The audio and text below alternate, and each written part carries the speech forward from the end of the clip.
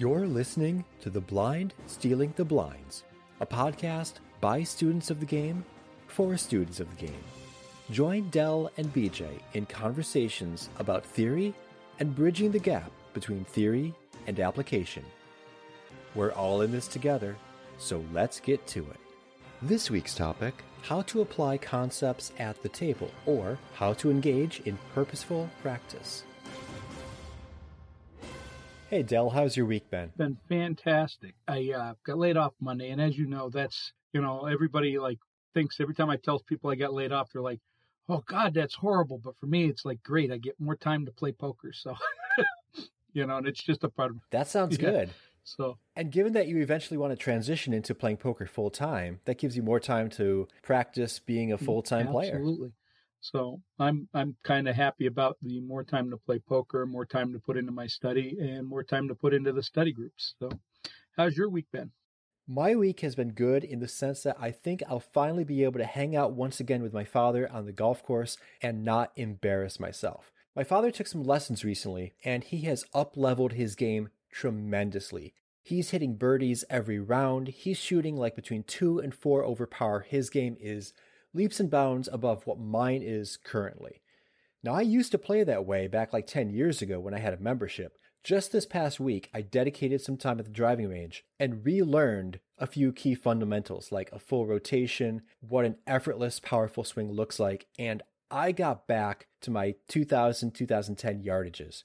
I was driving the ball 275, 280. I was hitting my 9-iron 150. I'm going to give my dad a run for his money. So I know my dad listens to this podcast, so you better watch out, Pops. I'm gunning for you. So wait a minute. You mean fundamentals count in golf like they do in poker? They absolutely do. That almost sounds like a segue to an episode. Almost, but not this one. No. So this one actually talks about taking those fundamentals that you know and applying them on the table. It's really hard to do. You can master all the fundamentals you want. You can do all the combinatorics and the pot odds and all the math and psychology off the table. But unless you can operate at game speed, you're going to flounder. And we want to provide a framework to help people practice purposefully. And so that's going to be our solution is that, look, at first, you're not going to operate at game speed the way you do off the table. But if you put in enough deliberate practice, you could get there. Absolutely. And so we're going to talk about how to get there. So since you mentioned the framework, I want to mention that BJ and I are going to actually post the framework that we set out here. We're going to post that on our Facebook page, which is the same name, Blind Stealing the Blinds. We're going to also put in our work on there on that Facebook page. So suggest anybody who's listening, join that page and join along in the fun. Put your goals in there and stuff, and that way we can get better together. Absolutely. So you've probably heard of this 10,000 hour rule. It's not true. There's no 10,000 hour rule. The guy who coined that concept is a scientist who unfortunately has passed away recently, I think 2 years ago, Anders Ericsson. And he wrote a book called Peak, Secrets from the New Science of Expertise. And he doesn't really talk about 10,000 hours rule. What he talks about is deliberate, purposeful practice. Like a story I can share from the driving range, because I just went there this weekend. You will see all these people just whacking balls. All they do is they tee one up, they put one on the mat, they whack it. It doesn't go anywhere. They lather, rinse, repeat with no aim. I don't know maybe they're taking out frustration. Maybe they're just having fun. Maybe they're not trying to practice, and I'm thinking they are. When I practice, I have alignment sticks, and I honestly take video of myself. You might laugh. I've actually recorded my swing because I'm doing it with intentionality and focus. And that's kind of the thing that we want to bring to the table. Don't just do naive practice. Just because you've driven a car for 20 years doesn't mean you're any good at it or you're better than you were 15 years ago. My family and I, this is probably mean, my family and I actually joke around at the dinner table because our neighbors fail to back into their parking spot every day. No kidding, every day. 2 or 3 times, they'll try to back into their spot. Clearly, they're not doing deliberate practice. They would have figured this out by now. It's not hard. There's no moving objects. Just put it between the white lines. Well, I think that deliberate practice is very important. I think that the way I look at that, and it's the same thing.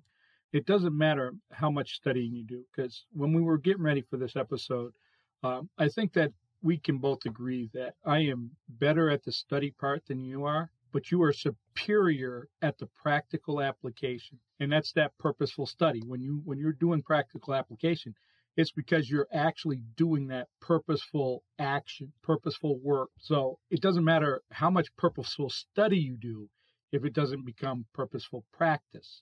Right, right. So that's like a perfect example of that is a few months ago, I was told that I needed to just follow this set of rules for a while. And I was very annoyed with it because my game, I've always believed, was a matter of adjustments. I adjusted to my player pool. I adjusted to specific opponents. And that was the thing. But I was forced to go back to this very basic game because there were holes in my game that were lacking from the fact that I'd never had that purposeful, practical application. Well, now we can give you a framework, and maybe in future episodes, we will walk you through this framework and do some check-ins.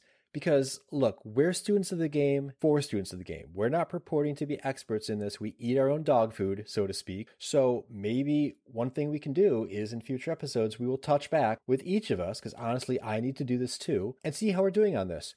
And people can also comment on the Facebook page and on Instagram and Twitter and all the socials that we're on, and we can get better together. So I think that one of the biggest problems here is what happens is bad information goes in, right? And we start practicing that bad information. Like a perfect example is, 10 years ago, the argument was you never gave up the lead. You never gave up the lead. If you were the aggressor pre-flop, you kept aggressing. And we've come to realize that that's simply not good on a lot of, most flops. You're still going to be able to take and be the aggressor moving forward. But there's a lot of flops that it's just not good to keep doing that. And, there's still people who are in that information.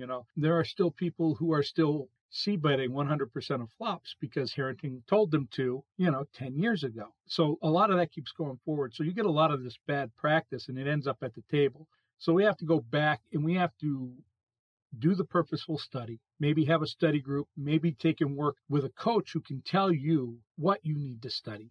Do that study and then bring that to the table one piece at a time and apply it to your game one piece at a time until you have that piece perfected and move on to the next piece. So where do you see that in your game? First of all, I love the fact that you mentioned practice doesn't make perfect.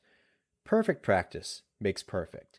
If you practice the wrong things, if you more firmly ingrain bad habits into your repertoire, you're going to get really good at executing those bad things. And that is not what we want. We want to practice solid fundamentals and sound strategy, whether it's golf, poker, chess, tennis, whatever you do. If you are practicing bad behaviors, you're just going to further ingrain them into your routines. And that's going to be a sabotage. You're going to self-sabotage there. Things that I see helping me in my game is really this framework for this purposeful practice. How do we do deliberate, not naive practice? And Anders Ericsson puts forward this model. It's really what I want to do is just talk about the 4 things. It's just a 4-piece model. And then we can go into discussing how to execute this model in our games. So really it's only 4 things. It's 1, set a reasonable goal. We can talk about SMART goals later, but set a reasonable goal, because if you don't have a reasonable goal, you're going to set the bar too high. You're either going to fail or you're going to get frustrated and quit. And we don't want that. Focus is the second part. When's the last time you ever focused for 20 or 30 minutes, no distractions, put your phone away, put your social media away, 20 minutes on anything? For me, I can't really think of anything. I mean, I focus 20 minutes watching Bob's Burgers on Hulu. That's pretty much the extent of my focus. The third one is immediate feedback. You can do the best thing, but unless you're getting feedback from someone else, it's not going to help you. I like to think of this idea of mental inertia. A body in motion will stay in motion unless acted upon by an outside force. Well, your brain is going to want to do what it wants to do, thinking it's the best course of action, unless and until something or someone acts upon your brain to say, hey, hold on, there's a better way. And by the way, ego plays into this because you might not be ready to hear that news. So I have a question about that one before you move on to the other parts. So when you're looking at that, how do you go about getting your feedback? Because feedback is important. Like 90% of poker players are losing poker players. If our feedback is the feedback we get at the table from those players that are losing players, it's not good feedback. So how do we go about getting good feedback Good question. Good question. And this actually goes into the fourth part, which is just stretching your comfort zone, which might actually go into asking for feedback. So, one thing that I like to do is talk to people who are respectable in the poker community. Talk to people whom I respect, who I know play well, either a forum or a Facebook group or something where you know the people are of a decent caliber, hopefully better than you are. Because if I'm seeking feedback from a whole bunch of players that are less knowledgeable and less accomplished, I'm likely to get feedback that's not really that constructive. But if I'm chatting with a group of people who are coaches or really high level players, then I could tell them, like, I could post a hand history and say, hey, here's what I did. I think I made a really good move here. Look at this turn. Wasn't this turn move awesome? And they're like, why were you even in this hand? You should have never even been in this hand pre-flop. So they will take my hand history and just turn it completely on its head. One thing I do for the immediate feedback is posting in a forum and seeking the advice of people that I consider better players. Another thing that you can do, and this gets more into like the math-based stuff, like if you're doing combinatorics or calculating pot odds or the break-even point of bluffing, run the numbers. I mean, the math really only has one right answer. You know, if the pot is $200 and you bet $200, what's the break-even point? How many bluffs should you have in your range? By the way, it's 33%. But how do you know that? You need to have run the numbers. And the fact is, if you don't know how to do that, there are a lot of websites out there that will help you, guide you through the steps to do that math. So what do you think about that, Del? Well, I think that all of that's very valid. I mean, both you and I are a member of the same site, and we both post more than just about anybody else in the forums on that site. Maybe not so much now as we did a year ago, but I mean, that's how we got to know each other, was constant posting, constantly getting that feedback as to whether our plays were good, bad, correct, incorrect. The thing is, I think that the most important thing, and I forget where I got it from, I was reading material on a group of people that were all top-end poker players, and one of them said that the big thing that helped them out was they were constantly hammering out the automatic play. They were hammering the auto play out of their game. Everything had to be thought through. Why did you do that? How are you doing that? Why does that make sense? Why can't you do this instead? Would this be more plus EV? And those questions and that constant hammering the auto out, it didn't mean that the play was wrong. It meant that we needed to think about it and turn it, as you said, upside down and examine it and see what was the most positive EV line. So, yeah, I agree with all that. So, and now you got one more step, right? There's a fourth step, isn't there? So the fourth step was stretching your comfort zone. Oh, I thought that was the third. I'm sorry. No, that's fine. That's fine. So stretching your comfort zone. I love this, and I think there's a great analogy with weightlifting. If you drove a car that's a 100 horsepower car, and you drove it consistently like it was a 150 horsepower car, that engine would burn out. If you take your 100 horsepower body and start lifting weights, exercising it, it will become 110. It will become 120. It will become 130 up until your genetic potential. But the whole thing is you can stretch yourself and transform your game to levels that you might not have ever thought possible. You might be a 1-2 recreational player right now with no aspirations of ever getting to 510. That's just way beyond your bankroll. That's way beyond your skill level. You see that one table of 510 at your local poker room, and they're just all crushers. Eventually, with enough focused practice and stretching yourself, you could go there and you could hang with those players. You might even find out they're not as good as you thought they were, and you can start dominating them. So the fourth one is really like the culmination of all three, and that's stretching yourself. I'd like to go back to the first one, which is just coming up with a goal. You mentioned SMART goals. Right. I don't know if you've ever heard of that. It's an acronym. It's for specific, measurable, achievable, realistic, and time constrained. Now, I have heard of it. There are different. Oh, you've heard of that? Yeah, I've heard of it. It was. We both have like the same guy, Sky Matsuhashi. That's where I heard it from. Okay. Yeah, I heard it in some management class back when I was getting my master's. The letters sometimes mean different things, but mainly what it is to come up with, I want to lose weight. That's a terrible goal. That's like a dream. That's a wish. I want to lose 20 pounds by next Saturday. Okay, you're getting closer. You have a date. You can measure yourself. Am I going to get there by 2 weeks? No.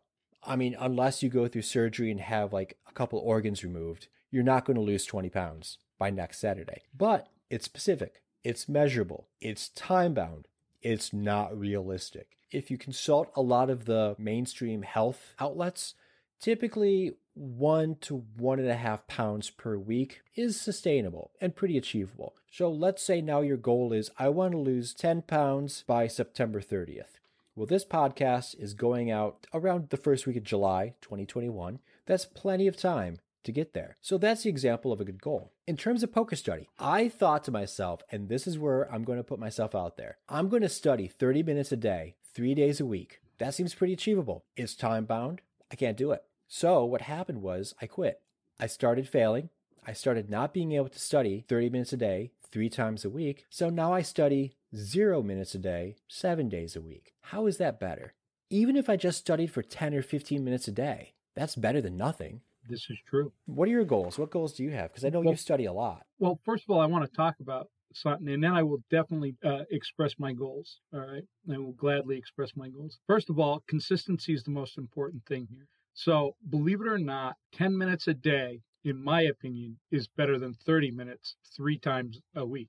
That's my opinion. Now, that doesn't work for everybody, all right? But it's the consistency thing. If you can't do it consistently, then what happens is you spend most of your time trying to catch up what you lost, It's like weightlifting, If you don't weightlift for 2 years and you go in and you weightlift, go back to your analogy, which, by the way, I'm still trying to figure out how I can get my 100 horsepower car to lift weights so it can go faster. If you don't lift weights for 2 years, you're not going back in at the same place you left off. You're going to have to spend time. Well, it's the same thing with learning. And it's the same thing with practical application. You're not going to start where you left off if you haven't been doing it consistently. You're going to have a lot of ground to make up. So consistency. Yeah, I agree with that goal. Set it so that it's something you can do consistently. I like that. And the thing that helps with consistency is setting a given time every day. There is no reason why I could not talk to my wife and son, and as a family, because they support me playing poker, I buy fun things for them. They like it. But there's no reason why I couldn't talk to my wife and son and say, hey, after dinner, let's say from 6:15 to 6:30 p.m. every day, would you mind if I just sequestered myself in the basement and did some poker study? Open up Flopzilla, open up Poker Cruncher, do that. With them saying yes, with them being on board with my goals, they're going to help me hold myself accountable, because they will hold me accountable. So that's going to help with the consistency. Set aside a given time, coordinate with your family or friends, poker friends. Check in with them. And even for the feedback, say, hey, I want to send you a hand history every day. Would you be willing to review a hand history a day? I would have no problem with that. If anybody wanted to send me a hand history and they honestly wanted my help for them to improve, I could spend the 5 minutes reviewing a hand history and giving it back to them. Which is funny for me to hear myself say that out loud, because I'm willing to spend 5 minutes for someone else to help them with their game, but I'm not willing to spend 15 minutes a day for myself. How weird is that? It's actually not weird. It's normal. It's just the way people are. We want to help, right? Right.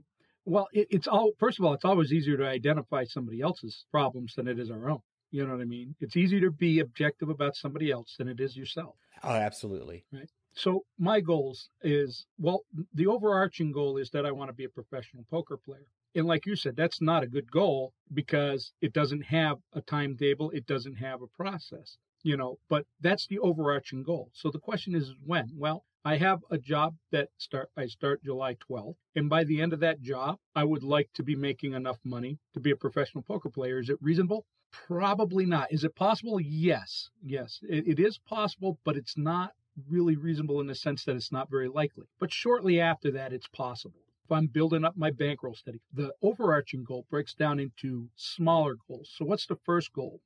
Build up my bankroll. My wife makes good money, so 6 months worth of expenses isn't necessarily something that I have to build up to. It's already taken care of. So it's that's part of the goal. Well, what are the most important things about being a professional poker player? Well, I do know that this game is still evolving, so I have to study. So there's a study goal in there. And one of those is that I put about an hour of study in a day. And that sounds really massive, but I run 2 student-run study groups, and a lot of the study for those study groups for me is passive, so that doesn't really count. I don't really count passive study. I'm preparing for them, but it's passive study, and I do a lot of time stamping on the video so I can find where I need to take and set it up. What really breaks it down is this focused study that I have to do on my hand histories, and I do that every morning. That's not true. I do it most mornings. I'll get to that in a second because I've had some lack of consistency lately. And the other thing is that I'm going to spend at least 30 minutes of that time in constructive study on something that I need to learn for my game. And a lot of that right now revolves around GTO principles. Although I'm not a big GTO player, I think that the GTO principles are very foundational to understanding exploitative play. Those are little goals that lead to that bigger goal of wanting to be a professional poker player. And it goes deeper than that. Like I am constantly testing my theory of poker with coaches and other students. Honestly, it's the acid test. If I'm afraid to present my opinion or theory on something to people that are better at the game than me, then I probably don't have a very solid theory. And if I present it to them and I can't hear you're wrong, if I can't take that in and say, okay, I'm wrong, why am I wrong? What do I have to do differently? If I can't do that, then I don't improve. So absolutely. That's a huge part of it. I mean, really, we covered the framework and we gave people the tools to do it. But that ego, I want to get back to the ego. So just to quickly summarize, you want to have a goal. And we already talked about how, Del, we could refine your goal somewhat to be a little bit more realistic. It sounds like it's a SMART goal. Might not be necessarily attainable. So that R or that A in the SMART might need some tweaking. But you have the idea for a goal. And we talked about how people can use that SMART framework to come up with a goal. There is focused, deliberate practice, putting the equipment away, putting away your social media, focusing intently, coordinating with your family and friends to help hold you accountable for that time. And you mentioned consistency is a key. So I'm going to take that on for myself. I'm going to revisit my plan to make it smaller and more consistent. Immediate feedback. This really gets to the ego part. If you're not willing to listen to the feedback, then why even ask for it? Well, I can tell you why a lot of people do it. I can honestly tell you why a lot of people do it. Is it because they want to hear someone say that they're right? Yeah. You know what? You and I, we both know people who post in the forums that we're a part of that we know they're posting because they're the whole thing is, look at this play. Wasn't I brilliant? And when somebody tries to say I wasn't brilliant, they got all sorts of reasons. No, you don't understand. He winked twice and turned his head to the left, and that, So we know guys that do that, and that's okay for them. It really is. It's if that is what somebody needs, that's what somebody needs. If you want to get better at poker, that's not going to help you. I think that, and you know what? I'm going to tell the truth. Here's the thing. One of the things on this podcast, we're going to be very open and honest about ourselves. I've done that. I've been that guy that's like, no, look, aren't I brilliant? I'm so smart. Didn't you? No, you don't understand. No, I'm smart because, no, I know you think I'm wrong, but no, wait, you got to understand. And no, I wasn't. I was just being arrogant and ego driven. The thing is, we just did a podcast on ego, and it's funny because our podcast on manufacturing EV has already got more views. We did it afterwards than the ego one. And it just gives you an idea. People would much rather look for that magic bullet. Well, hey, maybe manufacturing, maybe that's what I need to take and be a winning player. Well, the ego one will make them more money, but that's harder to listen to. If you can find a way to get your ego under control and be able to take the different parts of your ego and activate them at the right times to help yourself move forward, to understand like that parenting part of you that's going to say, hey, we've got that SMART framework to use, to be able to take that rebel child and say, no, relax, you're going to get your needs met. If you can do that with your ego, you're going to make a lot more money than this episode will get you to make, and the one before this will get you to make. So yeah, I agree. Ego is very key in all of this. If your ego can't hear somebody saying, there's a better way, then you're going to struggle. And I have. I have. My ego at one point could not handle that. So. Agreed. And I was in the same boat too. I mean, we both were. Honestly, we both were. The way that you'll be able to know whether this model is working well for you is in your ability to start making mental representations and predictions. You get to that part of unconscious competence. There's conscious competence where you have to think about things and then do them and you're okay with it. But like driving, I've done it. I've driven to work completely unaware of how I got to work because I was listening to like an excellent podcast. I was on autopilot. Well, okay, on the golf course, I will be on the fairway visualizing a 200-yard 5-iron with like a little bit of draw coming into the green, and then I will execute that shot. And there is no better feeling than having a clear vision in your mind, stepping up to the ball and doing it.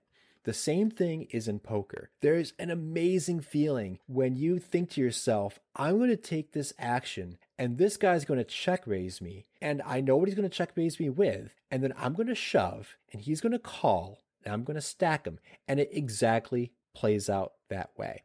Because you've done all this practice off the felt, you can come on the felt and have this deep understanding, and it's almost like you're in the zone.